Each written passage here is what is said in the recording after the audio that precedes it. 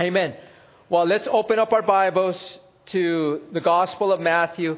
And we are actually in Matthew chapter 8. And as we look at this, as we look at the chapter that we're in, I want you to know this is that, you know what? The Holy Spirit has moved Matthew in such a way as to prove that Jesus Christ truly is in fact the Messiah, the King of the Jews. You know, when we looked at chapter 8, as we began chapter 8, it's been like over a month now, Matthew wrote, as he was inspired by the Holy Spirit, to reveal the power of Jesus. He revealed the power of Jesus in healing a leper. He revealed the power of Jesus in healing a paralytic. And as we are told, that there were others that had many sicknesses as well as demon possessions. And he brought healing upon them. And then Matthew was led by the Holy Spirit to reveal Jesus' power over nature itself. And he revealed to us how Jesus calmed the storm, the winds, and the sea to show us his amazing power that he has over nature. And then today, what Matthew does is, as he's inspired by the Holy Spirit, he shows us the power that Jesus has over men that were possessed by demons. And this is something that no one else can do. There was no one else that can deliver these people. And so Jesus Christ, in fact, showed us the power that he had over the demons. And so today we're going to be spending some time looking at Jesus' power over Satan and over his demons, which is the title of today's message. The power over Satan and his demons. And before we get into the details of this event, what I want to do is I want to break down today's study in 4 sections. So we're going to break down today's study in 4 sections. The first section is going to be the power of demons, the power of Jesus, the response of the people, and the response of the man that was healed. And so with that, let's go ahead and begin to read the portion of Scripture that we're going to be going over. And it begins here in verse 28 of Matthew chapter 8. And it says this: When he had come to the other side, to the country of the Gergesenes, there met him 2 demon-possessed men, coming out of the tombs, exceedingly fierce, so that no one could pass that way. And suddenly they cried out, saying, What have we to do with you, Jesus, you Son of God? Have you come here to torment us before the time? Now a good way off from them there was a herd of many swine feeding. And so the demons begged him, saying, If you cast us out, permit us to go away into the herd of swine. And he said to them, Go. So when they had come out, they went into the herd of swine. And suddenly the whole herd of swine ran violently down the steep place into the sea and perished in the water. Then those who kept them fled, and they went away into the city and told everything, including what had happened to the demon-possessed men. And behold, the whole city came out to meet Jesus. And when they saw him, they begged him to depart from their region. You know, as we see this account, as we see the account that Matthew has given us, we're also going to be reviewing the account from Mark. See, Mark gives us some additional insight and teaching when it comes to the event that took place. And so as we examine the Scriptures, I want to examine really and talk about the first topic of today's study, which is the power of demons. Okay, we're going to look at the power of demons. And it's important for us to understand that they do have power. And so let's examine the Scriptures. Let's go verse by verse and see some insight on this power. Let's look at verse 28. It says, When he had come to the other side, to the country of the Gergesenes, there met him 2 demon-possessed men, coming out of the tombs, exceedingly fierce, so that no one could pass that way. Okay, let's stop there. Let me share with you where Jesus, what's been happening here and where Jesus is. See, Jesus was in Capernaum. He was in that city, and there he healed a paralytic, as well as many who were sick and demon-possessed. And one thing about Jesus is that his fame began to grow. He became like a celebrity. And let me remind you what a celebrity means. It means a famous person. And so, as he was teaching, as he was healing, his fame started to grow, and people started coming to Jesus in multitudes. They were following Jesus. And so what Jesus says is, he says to his disciples, he says, you know what? We need to go to the other side. And what he meant by this is that, see, in Capernaum, he was there in Capernaum, and he wanted to go to the other side. He needed to cross the Sea of Galilee. He wanted to go into the country of the Gergesenes. And imagine this. He wanted to go to the other side to meet these two demon-possessed men. Imagine how awesome this is, right? To think that Jesus is willing to go to a specific place to talk and to heal and to deliver these two men that were tortured by demons. They were tortured. They were suffering. They were experiencing great pain because of these demons. And not only did he want to go for the demons, but he also wanted to go there to the country of the Gergesenes, because he wanted people to know about Jesus. He wanted people to know about himself. He wanted people to know that he had the power to deliver. Again, he had the power that only God had, and he wanted people to realize this. Not only the two that he wanted to heal, but also the people that were there in the country of the Gergesenes. And so, as soon as he gets to the other side, as we read there, he meets these two men that are demon-possessed. When we look at the King James Version, it tells us this. It says that he met two who were possessed by devils. Okay, so we talk, and you know what? One thing I love about going through the Bible is that when we go through the Bible, it allows us to talk about topics that we normally wouldn't talk about. Topics that are, you know what, that we normally wouldn't just come up and say, hey, you know what, today we're going to talk about demons. The only reason we're talking about demons is because the Scriptures bring us to the point. And the Spirit of God has led me to share with you things about demons. Okay? And as we look at this, I want you to understand that the devil and his demons have great power. When we look at the titles and the references to demons in the Bible, they're given to us so that we can come to a greater understanding as to their power and to the things that they can do. And I'm going to give you now just quickly, and if you need these later on, you can either ask me and I can email them to you or whatever the case may be. But Mike, the guy that's in charge of our audio right now, he's going to try his best to keep up with me, okay? So be patient with him. The devil in the Scriptures is referred to as an adversary. He's an opponent, okay? And in that same Scripture, it says that he is like a roaring lion. Imagine that. How many of you have seen a roaring lion? Not on TV, but have come close to listening to a lion roar before you. Man, they are loud, right? Well, this is what it references the devil to be like a roaring lion. That's in 1 Peter chapter 5, verse 8. When we look at the next thing that it refers to regarding the devil, it says that he is an antichrist. What does it mean to be an antichrist? He is an opponent of Christ. That's what it means. That the devil himself is an opponent of Christ from 1 John chapter 4, verse 3. The third thing that I want to share with you is regarding the devil. He is also called the great dragon. From Revelation chapter 12, verses 7 through 9. Imagine that. He is referred to as a great dragon. It also tells us about Satan is that he is an enemy. Imagine this. It refers to him as an enemy. He is a hateful, a hostile one towards people, the people of God, as well as the Lord himself. It also says that he is a wicked one. Matthew chapter 13, verse 38 and 39.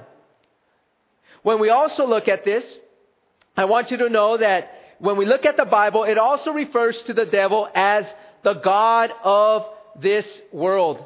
Imagine that, the God of this world. It says that he is the God of this world. In other words, he is the God of the world that we're in, right? not of the universe. He is not outside. He is not in command of all things. He's in command. He's moving the pieces here, but God has allowed him to move the pieces here in this world because God has a plan. Okay? When we also look, and that's from 2 Corinthians chapter 4, beginning in verse 3. When we also look at how the devil is titled, he is also given the title of a murderer.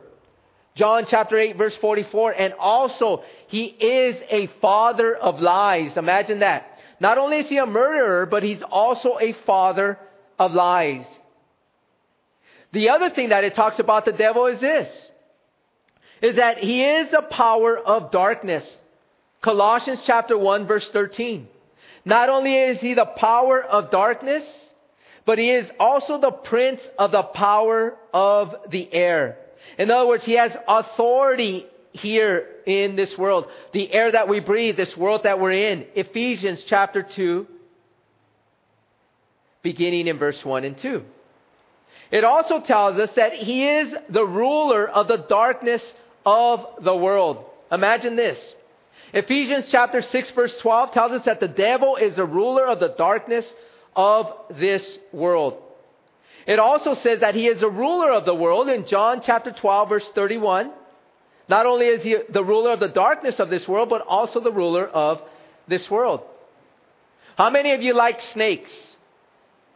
Not many of us like snakes, right? Some of us like them as pets. But in other words, we wouldn't be sleeping with snakes and all that stuff. Well, guess what? The devil is referred to as a serpent, as a snake. Genesis chapter 3, verse 1. The devil is also referred to as a tempter. He is a tester. He is the one who entices. Matthew chapter 4, verse 3. And the final one that I'm going to give you is that he is also referred to as a thief. He loves to steal. John chapter 10, verse 9.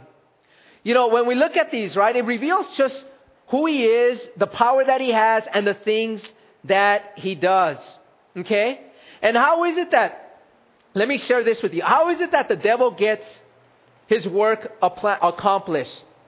I want to reveal a very important truth about the devil. I want you to know this about the devil, is that the devil cannot be at every place at once. In other words, he can't be here with us now and be also up there in West Covina, very close to us. He can't be at every place at one time. See, that is only something that God has. Only God can be at every place at every time. God is omnipresent. In other words, he can be everywhere. The devil doesn't work that way. And so how is it that the devil accomplishes what he wants to do, right? Because we know that there's so much evil going on.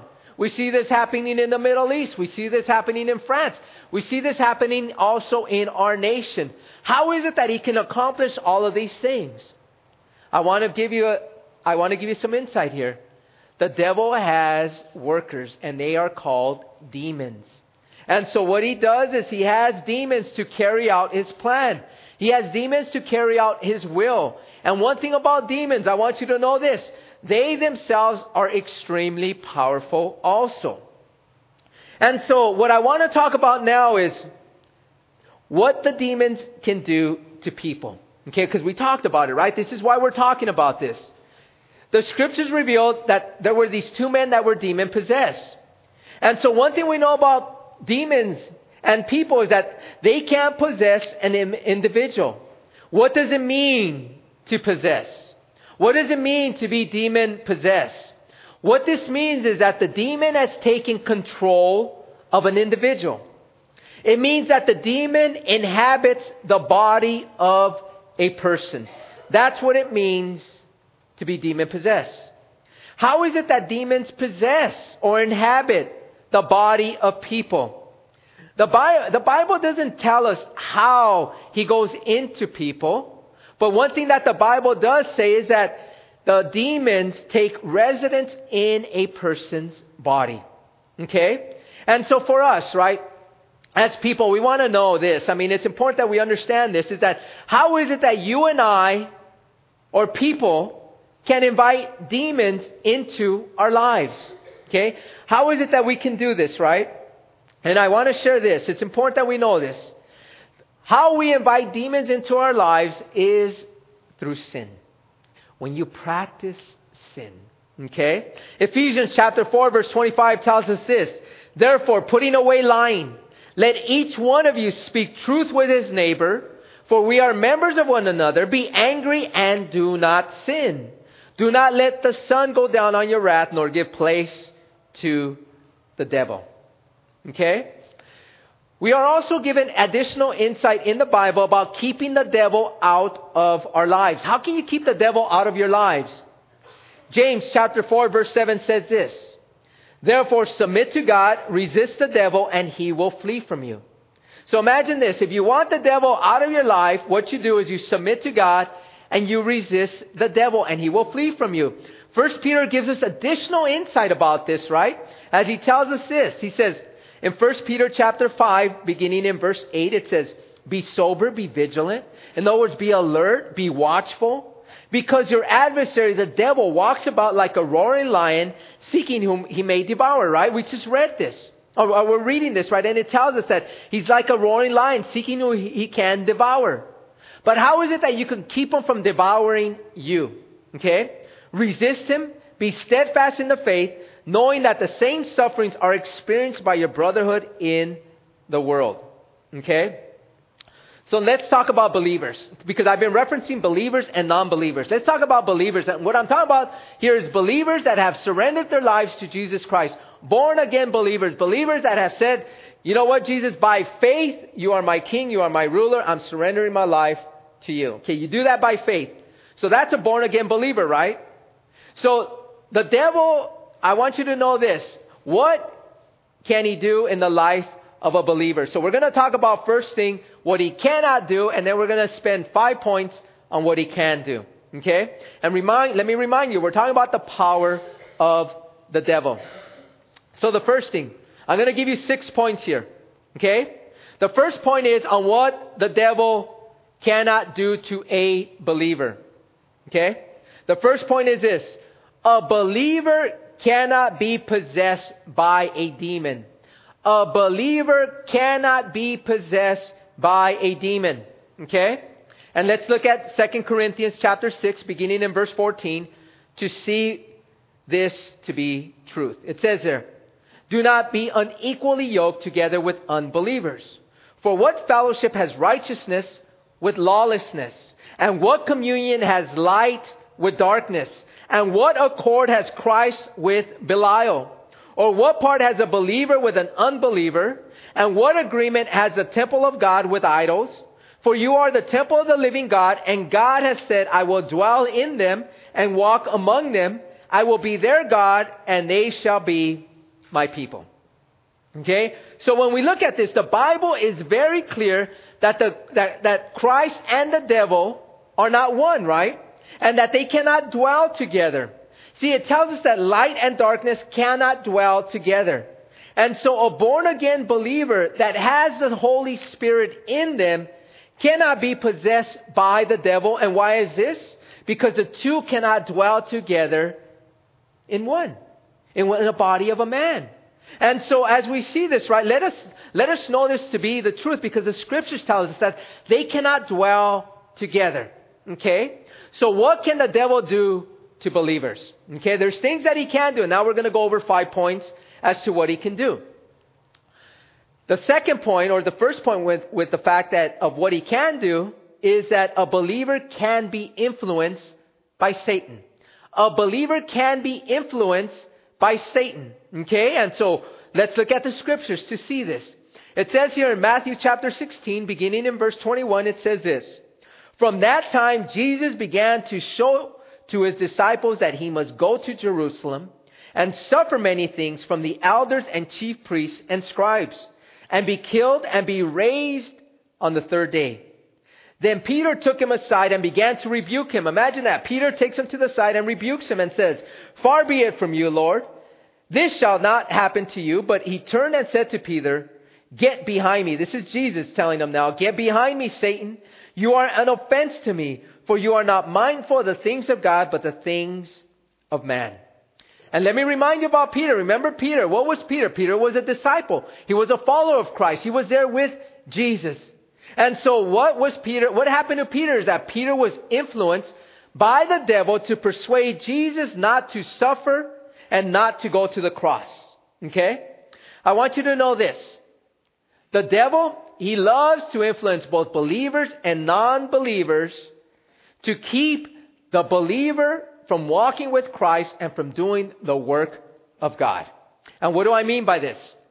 How many of you have had friends, family, or people, and this includes believers and non-believers, influence you from doing the things of God? Like some of them will tell you, you know what? Why do you go to church? Right? How many of you have heard that? Why are you going so much to church?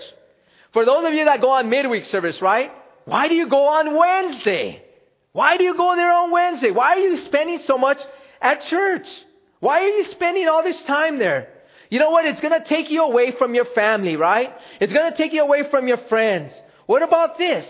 You spend so much time at church that it's going to take you away from doing your job. See, you don't want to take a job because you know what? The job requires you to work on Sunday.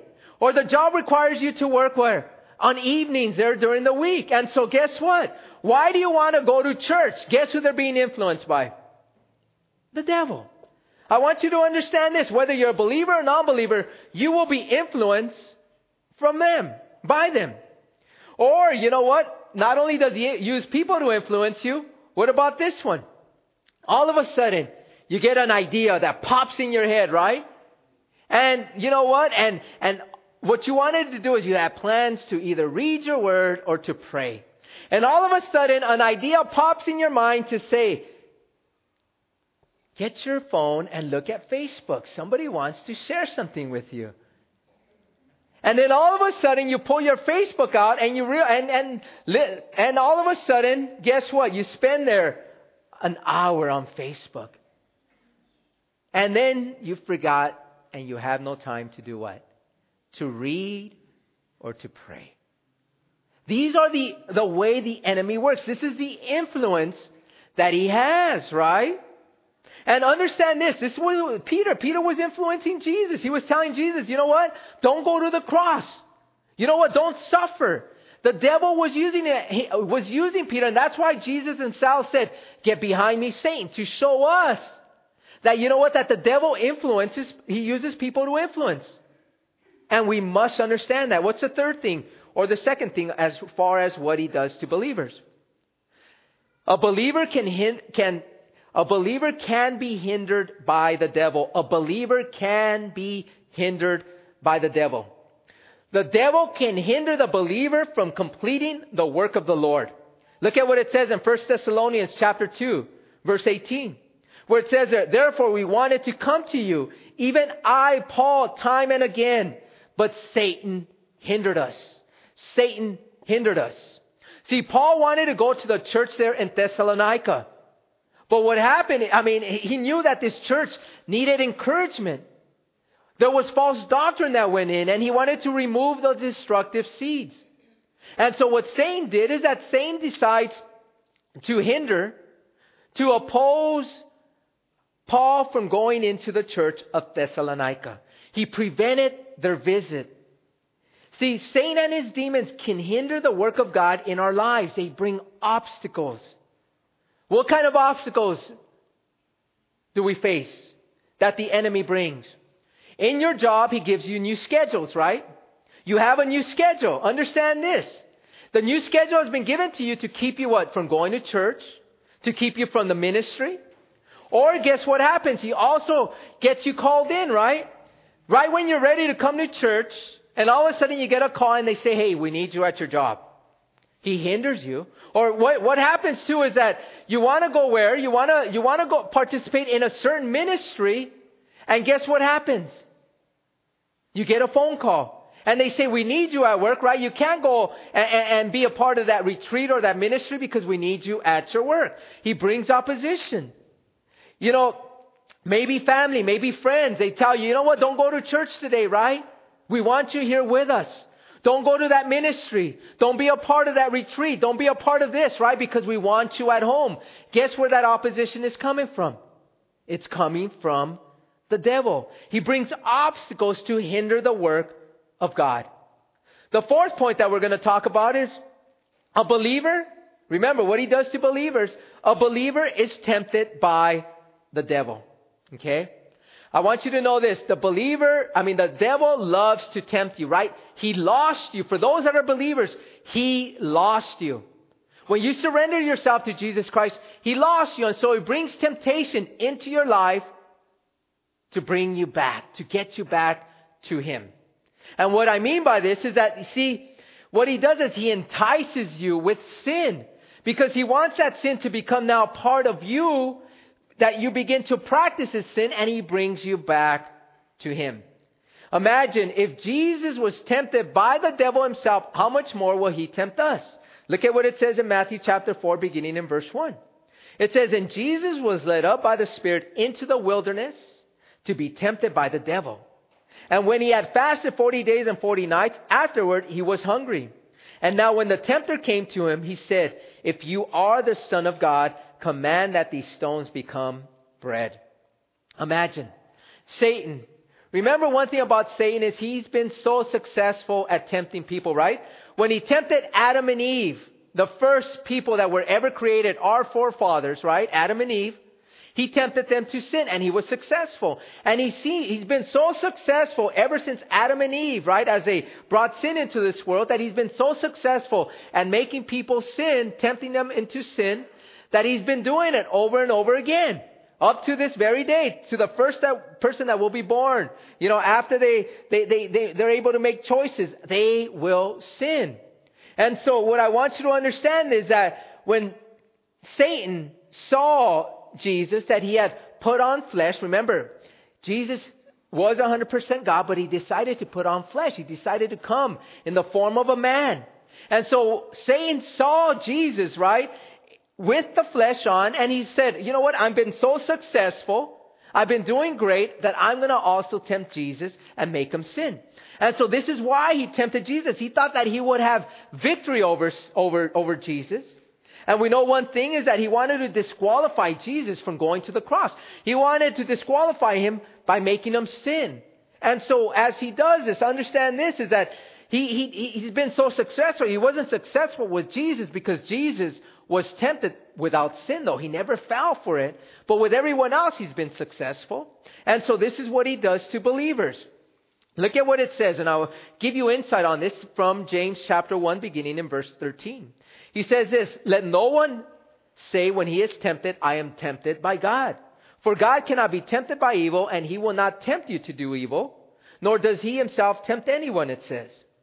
"But each one is tempted when he is drawn away by his own desires and enticed.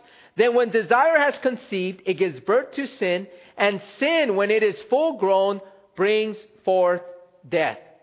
See, the devil, right? He's the one that brings this temptation. And I want you to understand this. He brings it because he wants to entice you to sin. And the Bible tells us that when sin is full grown, when you make that sin part of your lifestyle, it brings forth death. And that's what we have here, right? This is what he wants to do. This is his ploy. I want to talk about another thing that a believer can do, that the devil can do, or his demons can do to believers. Point number 5, a believer is persecuted by the devil. Remember this, a believer is persecuted by the devil. We went over this scripture, right? 1 Peter chapter 5, beginning in verse 8. "Be sober, be vigilant," talking about the devil. He's your adversary, and he walks about like a roaring lion, seeking who can devour. It tells us to resist him, be steadfast in the faith, knowing that the same sufferings are experienced by your brotherhood in the world. When he mentions knowing that the same sufferings, he's talking about the devil there that persecutes who? Believers. And we must understand this, that persecutions are coming. Know this. When we look at the United States of America, and it's a great nation, understand this, that what we see today, we are not experiencing the persecutions that are going on in the rest of the world. I want you to know this, that we see the beginning of the persecution, but we are no way experiencing the same persecutions that other Christians in other parts of the world are experiencing. Right now you have ISIS, right? ISIS is just what they're doing is they are going there in the Middle East. They're in Syria. They're in Iraq. And what they're doing is they are finding Christians and they are just torturing them. They're killing them. They want them to renounce their faith. And so we see this, and not only in the Middle East, but you see this in other parts of the world where Christianity, the persecution against Christianity, and I'm not just talking about, because many people call themselves Christians, I'm talking about true Christians that place their faith in Jesus Christ. It is on the rise. It is escalating, and it is only going to get worse and worse and worse. And here in our country, we see the beginning, and it is only going to increase. Persecution will always continue until the Lord returns. And what we see here is that Peter reminds us, right? He says that there is this devil. He's like a roaring lion. And for those of you, remember when I mentioned that roar, when you heard that roar, you had such fear, right? When you heard the lion's roar, it just brings fear upon us. And this is what the devil loves to do. He loves to bring fear. And so how is it that he roars at Christians?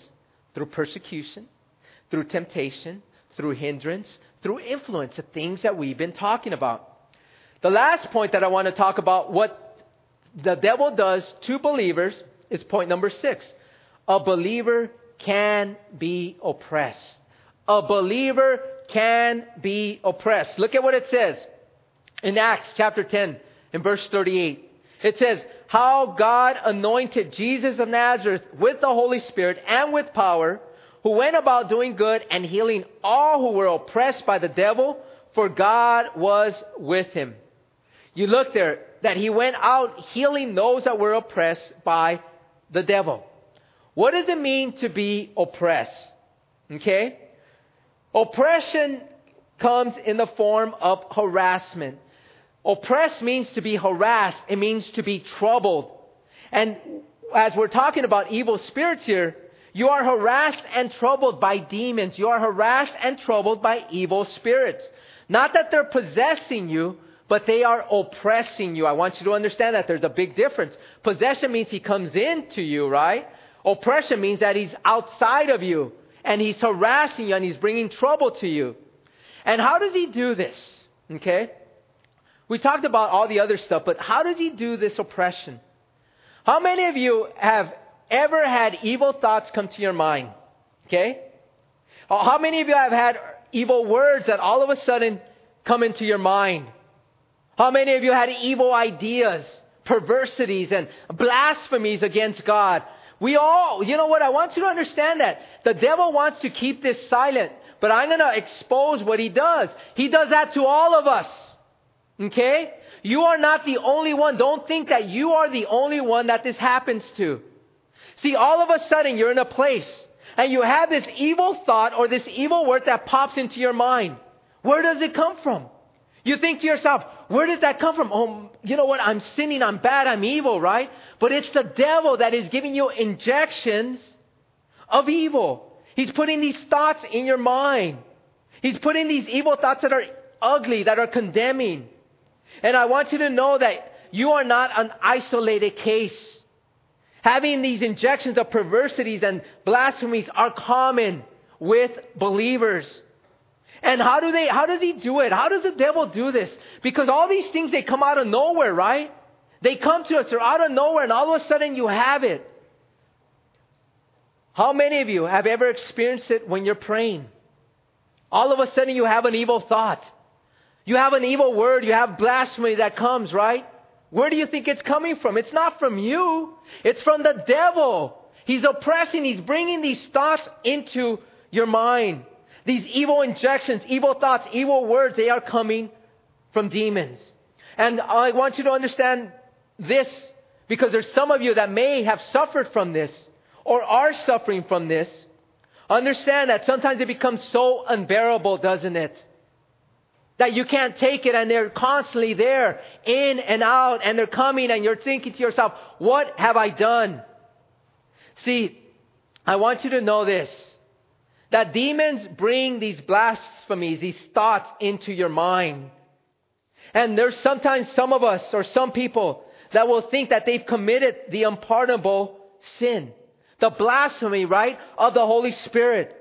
And understand this is that that you know what, that he convinces people, believers, that they've done this and they're nothing but lies.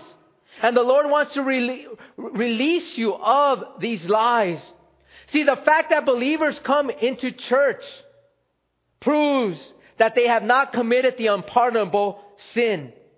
For those of you that have evil thoughts and blasphemies, understand this, all you do is repent. And by repenting, it negates this unpardonable sin. See, the unpardonable sin, I want you to know this, it requires that you remain hard and unrepentive towards God. See, the one that does commit the unpardonable sin is the one that continues to reject the power of God that worked in Jesus and that works in us. See, your conviction and the fact that you're here at church proves that the Holy Spirit has not left you, which means that you have not committed the unpardonable sin. Okay? So, how do they stop? How do these things stop? One thing that I want you to understand is that Jesus has set you free. Jesus has set you free. And these are just injections. These are lies. These are all these other things that we talked about. These are from the devil. But look at what it says in Luke chapter 4, verse 18. It says, "The Spirit of the Lord is upon me." This is Jesus himself speaking. "Because he has anointed me to preach the gospel to the poor. He has sent me to heal the brokenhearted, to proclaim liberty to the captives, and recovery of sight to the blind, to set at liberty those who are oppressed." This is what he does. He sets at liberty those who are oppressed. Okay? And this is what the truth of the gospel, the truth of the Word of God is giving us. Okay? How is it that you and I can overcome the attacks of the devil and his demons? How can we overcome them? I mentioned them earlier.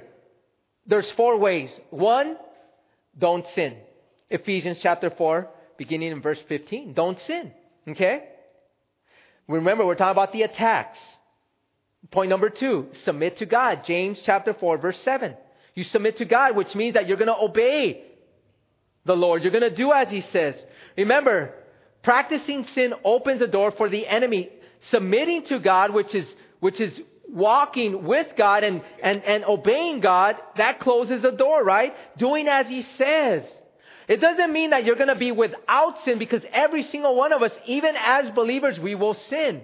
But we're not going to practice it. That's the difference. And that's important for us to know. Resist the devil. Okay? How are you going to resist the devil? I'm going to share this with you. And this is what's going to help everybody here. And this is what Satan doesn't want any of you to know. I want you to understand what I'm going to share with you now. Resist the devil.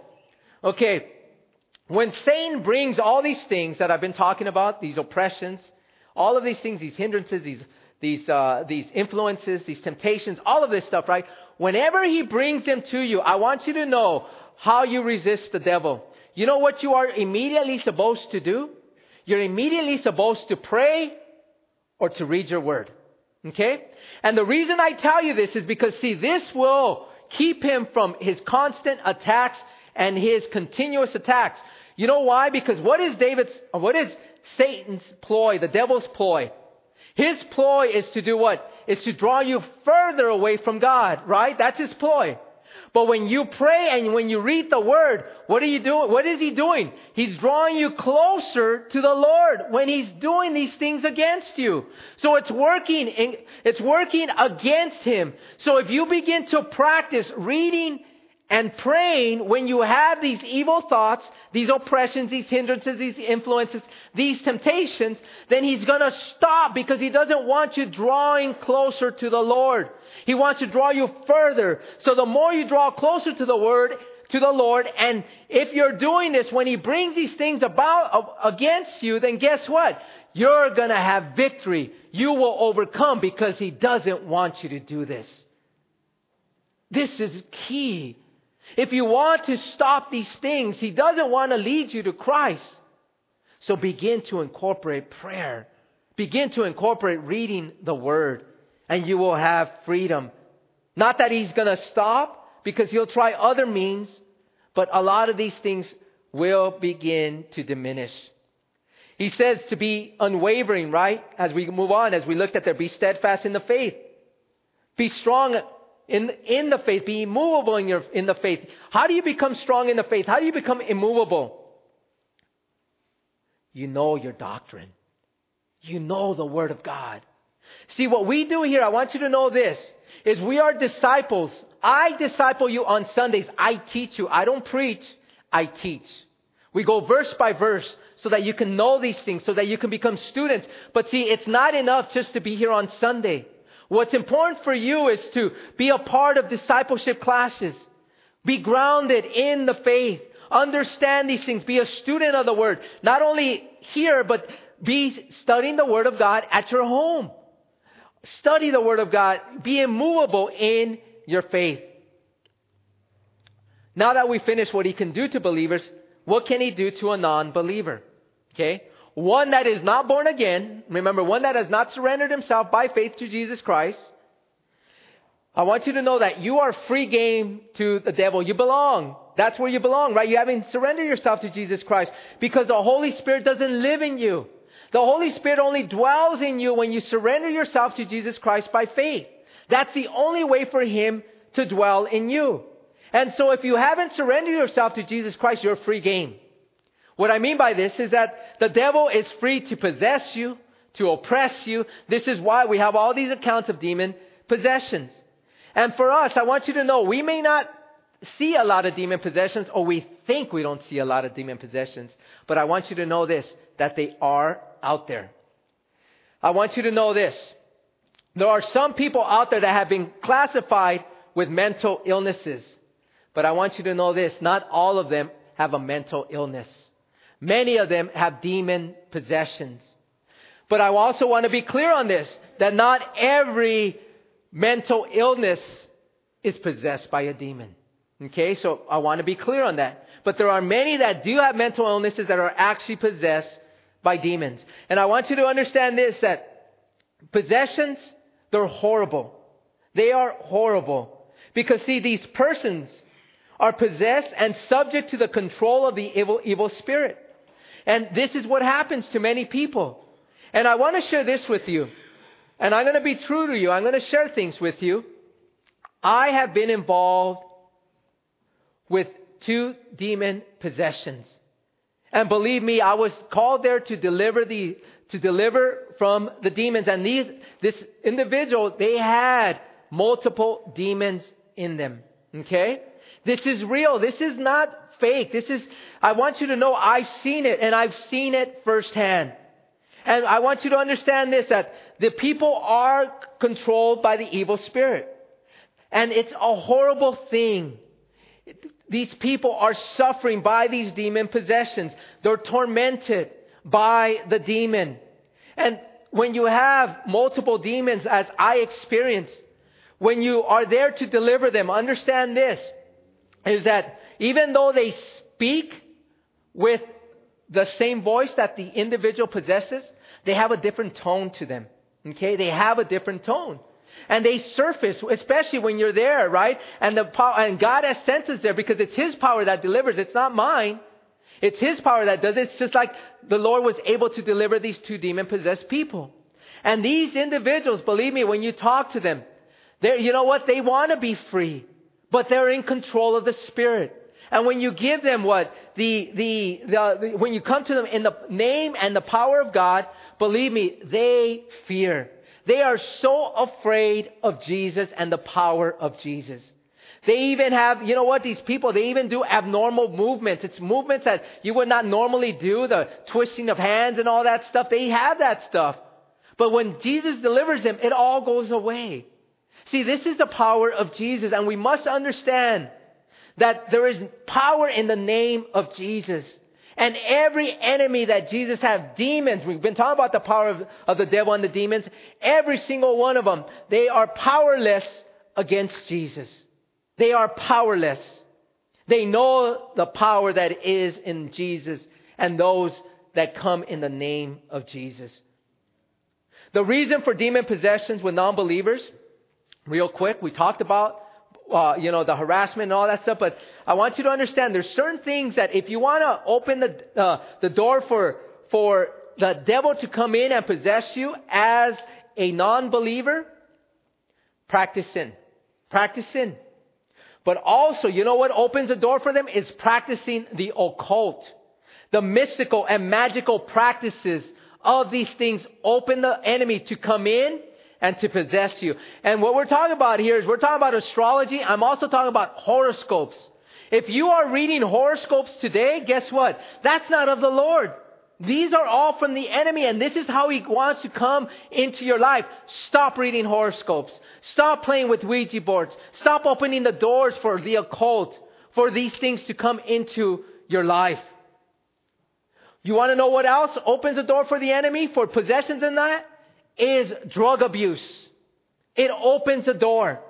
I want you to know every time there were these demons and worshiping of idols and all that stuff, it happens through the opening of door because of the drugs. The drugs open the door for the enemy to come into your life, to possess you. And so it's important that we understand that drug abuse causes this. You know what else causes this? Rebellion. If you are rebelling against authority, against God, then guess what? It opens the door for the enemy to work. Immoral practices, all of these things open up the door. I want to share quickly with you, because we're out of time. I want to share quickly with you symptoms of demon possessions from the Bible. Not from me, but from the Bible. It says here that people that are demon possessed become mute.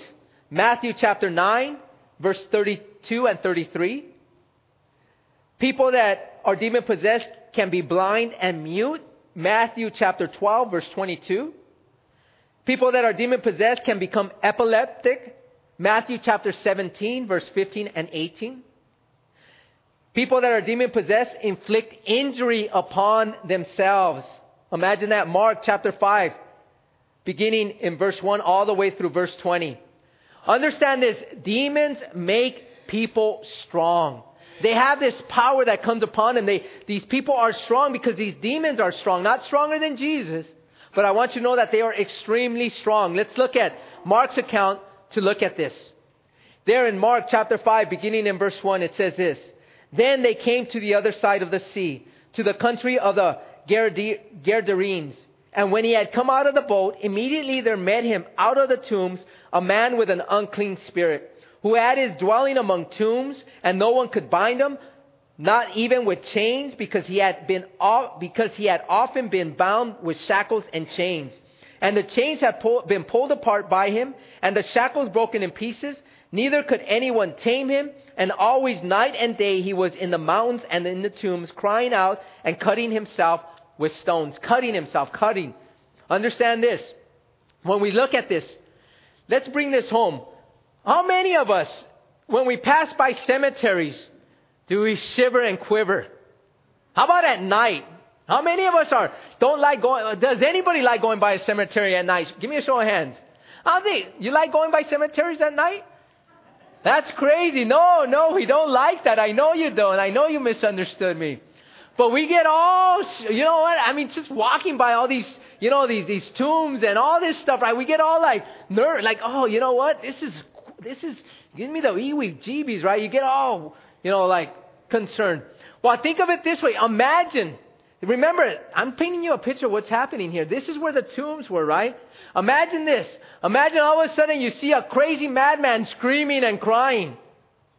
And people knew he was demon possessed. And we're going to find out he was not possessed only by one, but he was possessed by many. So imagine all these sounds that would come out of his mouth. He would run around and people would not even want to pass by this grave site. But one thing that Mark tells us is he gives us additional insight, right? Mark, as we read it, Mark said that there were two, not one. And I want to be clear on this because many people say, well, there's an error in the Bible, right? The Bible isn't true, but you know what? When you begin to look at it, when you begin to see what the Bible is trying to say, you realize that there is no error. Mark and Luke both say that there's two. You know why Matthew says both say that there's one. Mark and Luke say there's one. Matthew says there's two. Matthew gives us the whole account. Mark and Luke, the reason why they say there's only one is because they are recording for us the conversations that Jesus had with that one individual. If you look at it all, it's all a conversation between one of these demon-possessed men with Jesus. And so what he would do, as we see there, they were strong. It reveals to us the power, right? These men were strong, that they would even break chains and shackles. Imagine that they would chain them up with shackles and chains, and with their mere strength, they would bust them open.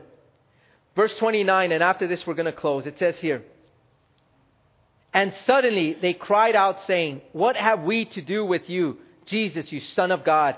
Have you come here to torment us before the time?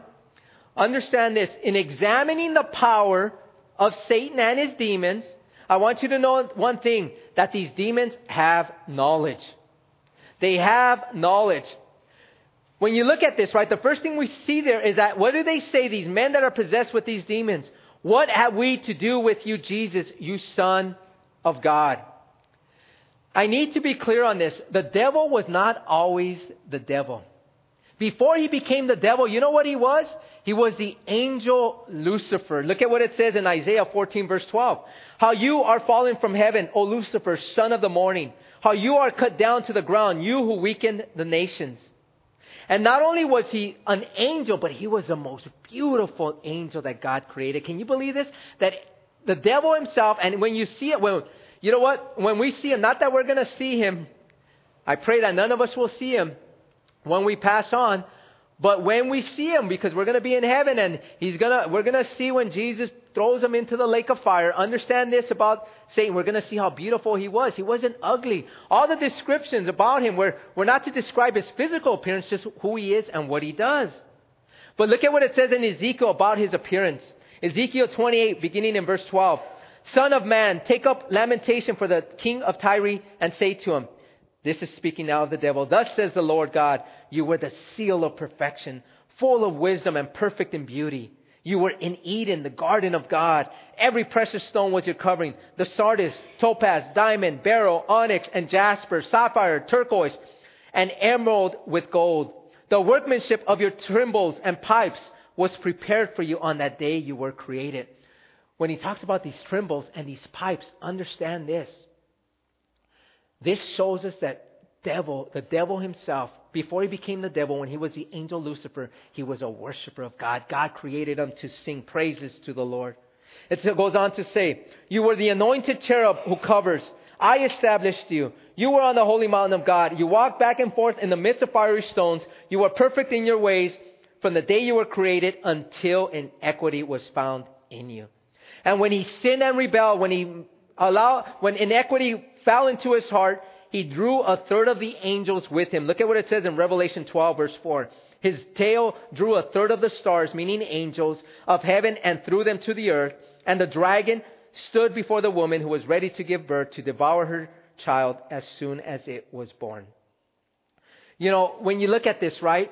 And the reason I bring this up is because the angels knew who all angels were created by Jesus, so they knew Jesus. When they became demons, they still knew Jesus. They still knew who he was.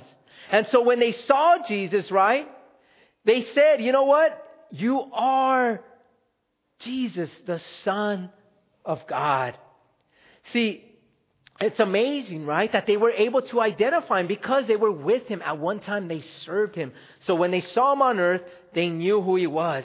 And not only this, they know their timetable. It says there, have you come here to torment us before the time? The time that they're talking about is when all the angels will be thrown into the lake. Not the angels, the demons will be thrown into the lake of fire.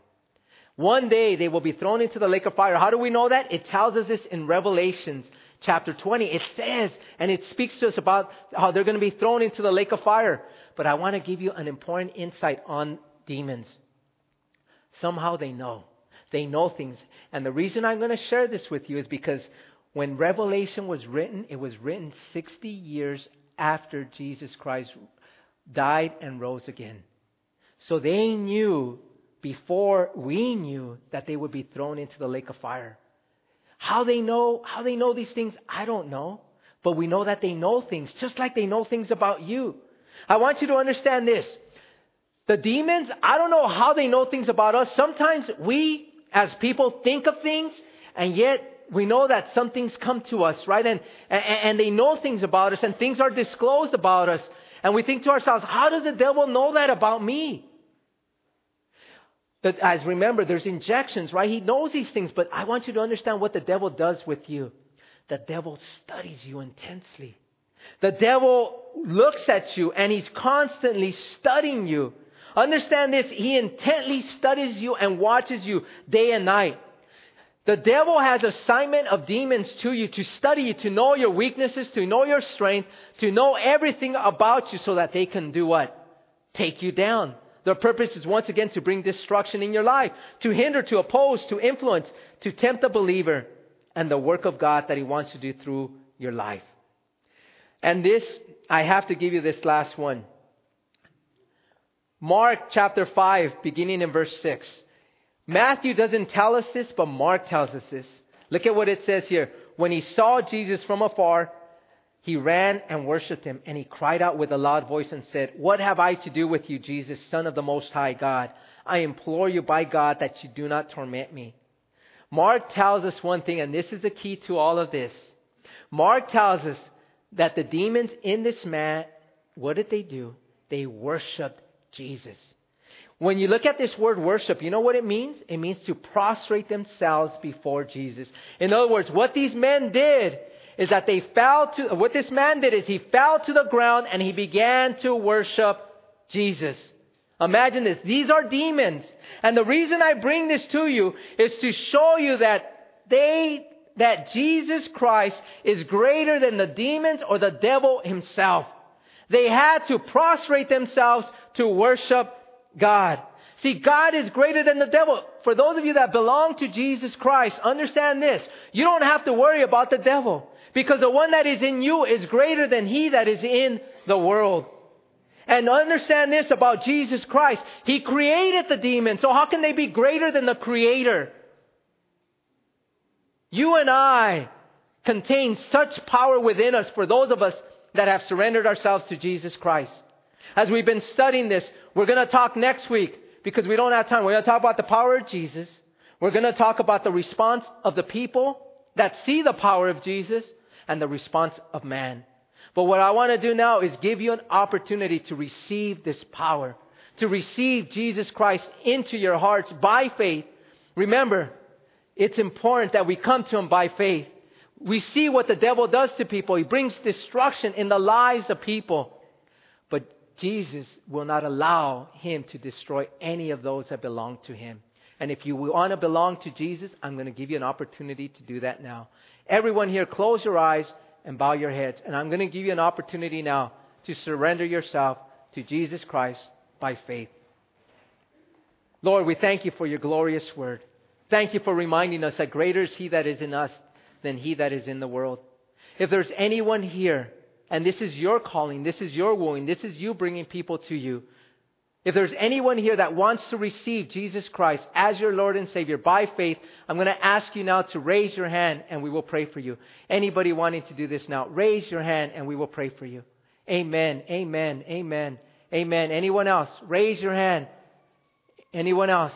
Let me see those hands. Anyone else want to receive Jesus? Remember, it's an act of faith. The devil right now is telling many of you, don't raise your hand. Don't let the power of God release the chains and the shackles that you have upon you. If you are practicing sin and you see yourself continually falling into sin, Jesus Christ wants to release you of this. Raise your hand and we will pray for you. Anyone else want to receive Jesus Christ by faith? Raise your hand. Raise your hand. Anyone else? Anyone else? Do it by faith. Do it by faith. There's a supernatural wonder that happens as we surrender ourselves to Jesus Christ. We become new creations. The Lord transforms our lives and makes us brand new. Anyone else? Raise your hand and we will pray for you. Anyone else? Don't let the devil keep you from all that God has for you. Anyone else? For those of you that are raising your hand, I'm going to ask you now to stand up and I'm going to ask you to repeat these words after me. If you raise your hand, stand up and repeat these words after me. Anyone else?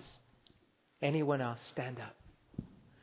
Lord, You see these that are standing. Lord, they're humbling themselves before you. They're saying, yes, they're in desperate need of Jesus. They need you more than anything else, and they want to surrender their lives to you by faith. For those of you that are standing, I'm going to ask you to repeat these words after me. Lord Jesus, I surrender my life to you. I come to you by faith. Faith in you. Heavenly Father, I thank you for sending your Son. Your Son for me. To die for me. To die for my sins. Even when I wanted nothing to do with you, you sent Him to die for me. I thank you. I praise you. Holy Spirit, I need you. I need your power. I need your power to say no to sin and to my flesh. Convict me when I want to sin, when I'm tempted. When I have these evil thoughts, these evil desires. May your voice speak loud and clear. And may I obey your voice.